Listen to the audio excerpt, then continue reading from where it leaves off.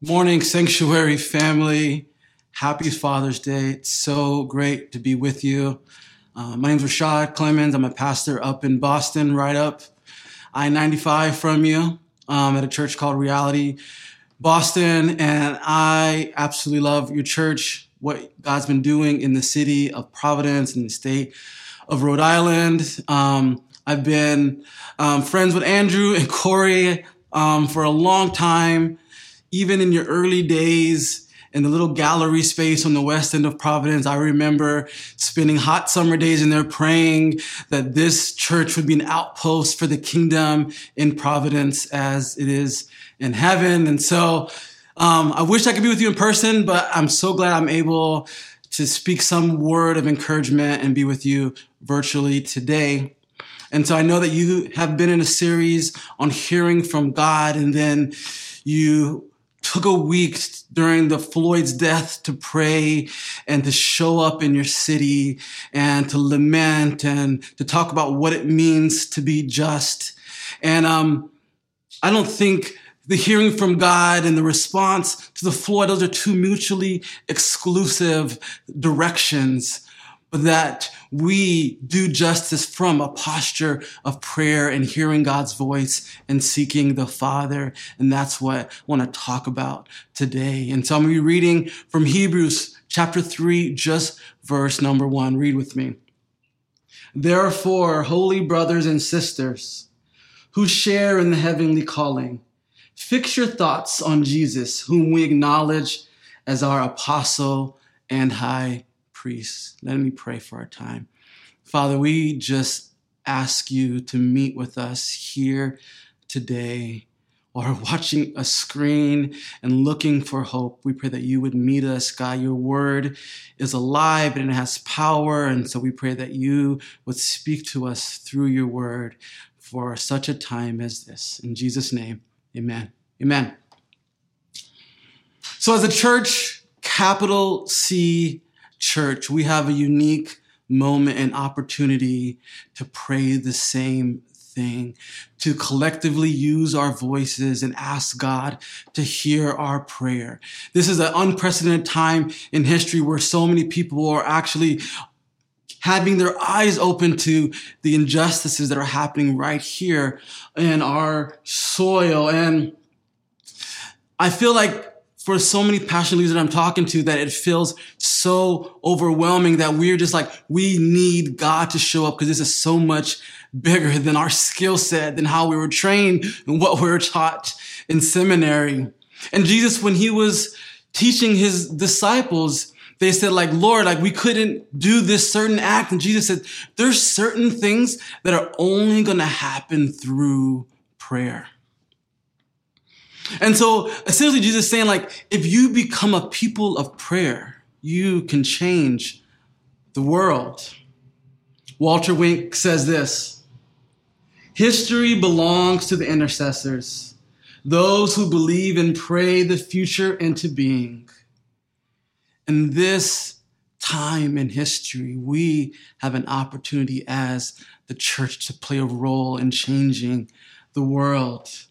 And there's so many of us that are using our voices to speak to power, to petition government and leaders and systems and unjust laws for those who don't have a voice, for those who have been oppressed and marginalized. And I say, keep going. That's what we should do. But in addition to that, we have an opportunity to collectively use our voices and petition the King of all the earth. To use our voices and to pray for our nation and our city and our people and the divide that's going on, and petition heaven for change and for heaven to come. Amen? And we have an opportunity to be a prophetic people. If you look at the early church, they prayed the same thing. They were deeply in community and they cared about the same things. And for some reason, when they prayed, things happened. Things changed. People asked how they could be saved. Gentiles and Jews broke bread together. They prayed and officials were asking about who this Jesus is, and they turned their world upside down. And so what you believe about prayer will shape your prayer, will determine the rhythm of when you pray and what you pray for and how you pray. And I think this is a time for us as a church to be a people of prayer. And not just people who think that prayer is a good idea or a good sentiment or just something that we should do, but something that's imperative for us to live and thrive and see the kingdom of God come. I'll tell you a story of when I first came to Jesus, and I had a praying mother. And I believe that I am following Jesus today because of the prayers of my mom and this group of women that she used to pray with. And after I got saved, I would go to these prayer meetings with these ladies and they would pray. When I say pray, I mean they were praying. Like they were praying as though their lives depended upon it. And they wouldn't get up from their prayer until they had a peace that God heard their prayer. Until they had a peace that God was on it. I want you to listen to this quote by one preacher in England. Here's what he says about prayer. He says, "Nothing seems to be too great, too hard, too difficult for prayer to do. It has obtained things that seemed impossible and out of reach. It has won victories over fire, air, earth, and water. Prayer opened the Red Sea. Prayer brought water from the rock and bread from heaven. Prayer made the sun stand still. Prayer brought fire from the sky on Elijah's sacrifice. Prayer turned the counsel of Ahithophel into foolishness. Prayer overthrew the army of Sennacherib. Well, might Mary, Queen of Scots, say, I fear John Knox's prayer more than an army of 10,000 men. Prayer has healed the sick. Prayer has raised the dead. Prayer has procured the conversion of souls. The child of many prayers shall never perish. Prayers, pains, and faith can do anything. There is a power in prayer. There is a power to change the hearts of kings, rulers, government, administration, corrupt systems, hate groups, and a power to change us. Our prayers grow in power and boldness as we begin to realize and understand the God that views us, how God views us. Like we pray with confidence knowing that what he responds to and how he wants to respond and what he wants to do in the world. And the book of Hebrews does a masterful job of pointing us to the superiority and greatness of Jesus. In Hebrews chapter 3, right in the beginning of verse 1, it says, therefore. And that therefore is a continuation of the previous thought. It's in light of Hebrews chapter 2, where it says that Jesus is a faithful and merciful priest. He's a faithful and merciful high priest. He's a sympathizing helper, and he has been brought here to stand with us to petition the Father on our behalf. That was the job of a priest, to go to God on behalf of the people. And so Jesus goes to God on behalf of us, gives himself, and in return, we have unlimited access to the Father through prayer. And when I think of that, I wonder why so often I bypass prayer. And I think it's probably because I think I can get it done myself. And I understand having a message in today's climate and charging the church to pray may feel passive. It may feel inactive. It may feel weak. It may feel lazy. But what we believe about prayer shapes how we pray.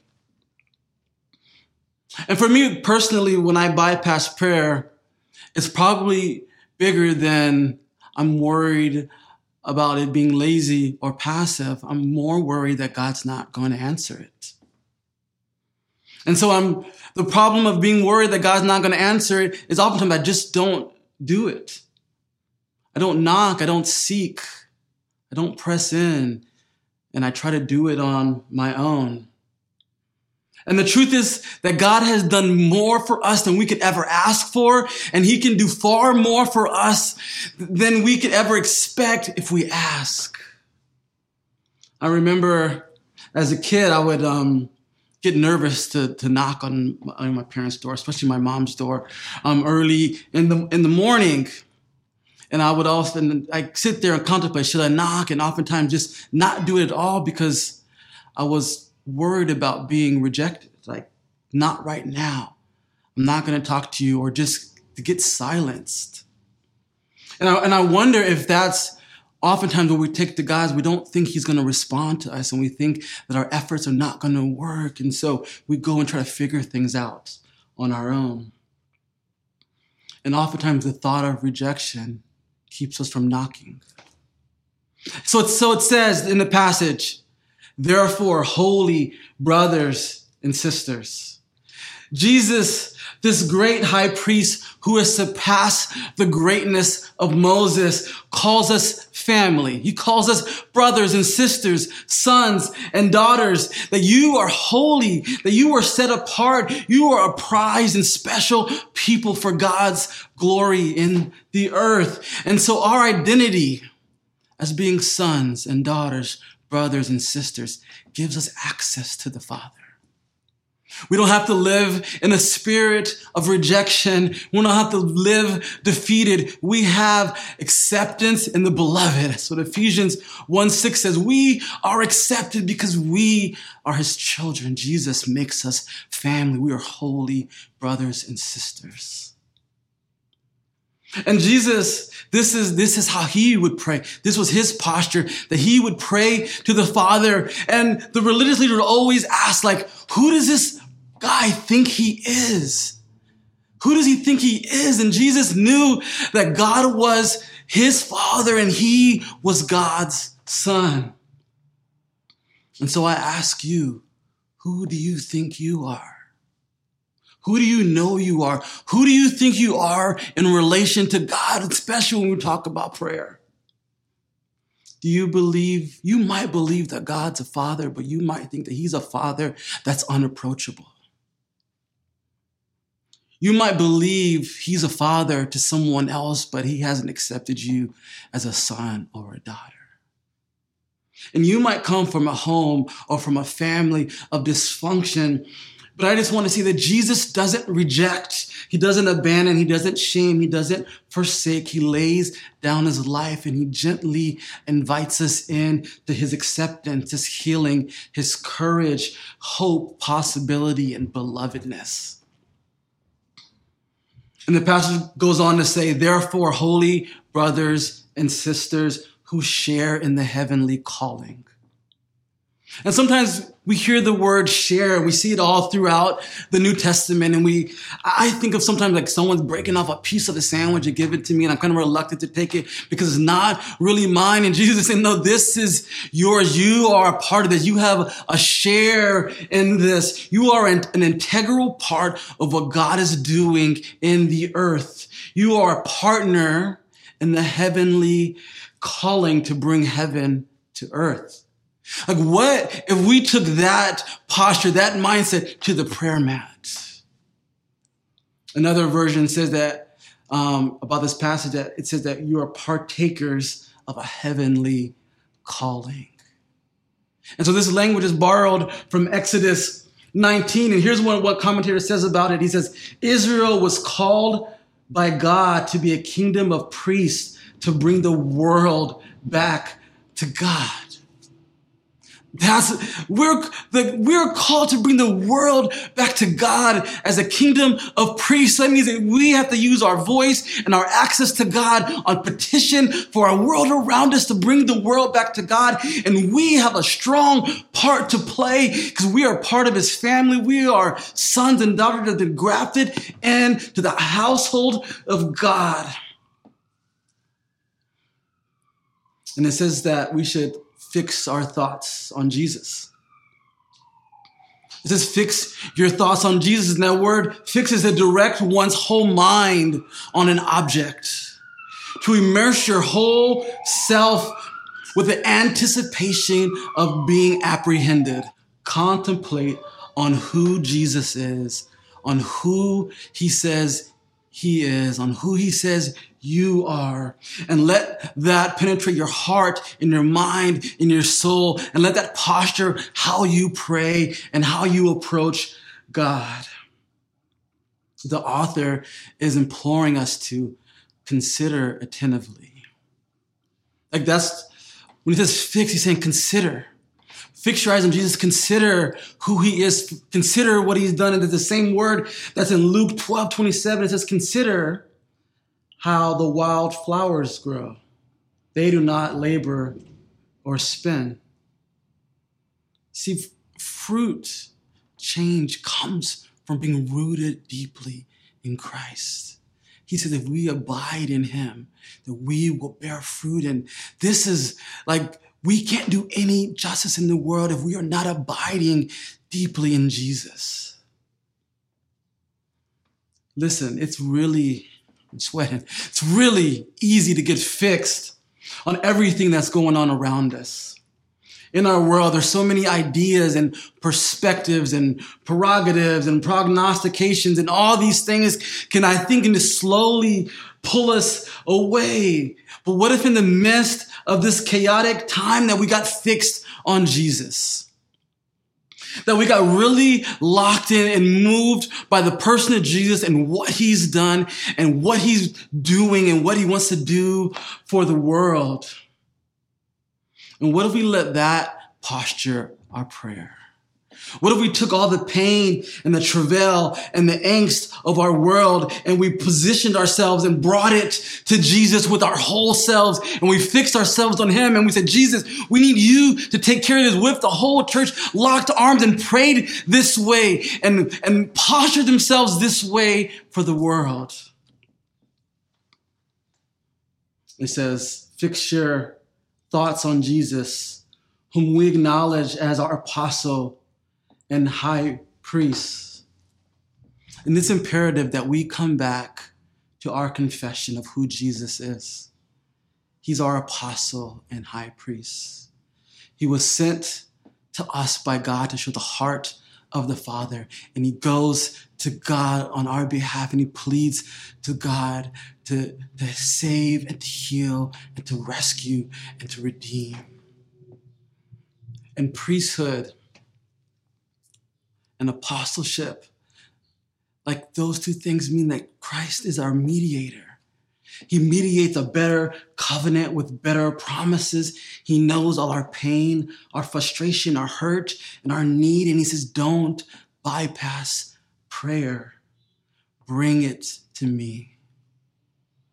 Prayers is not passive.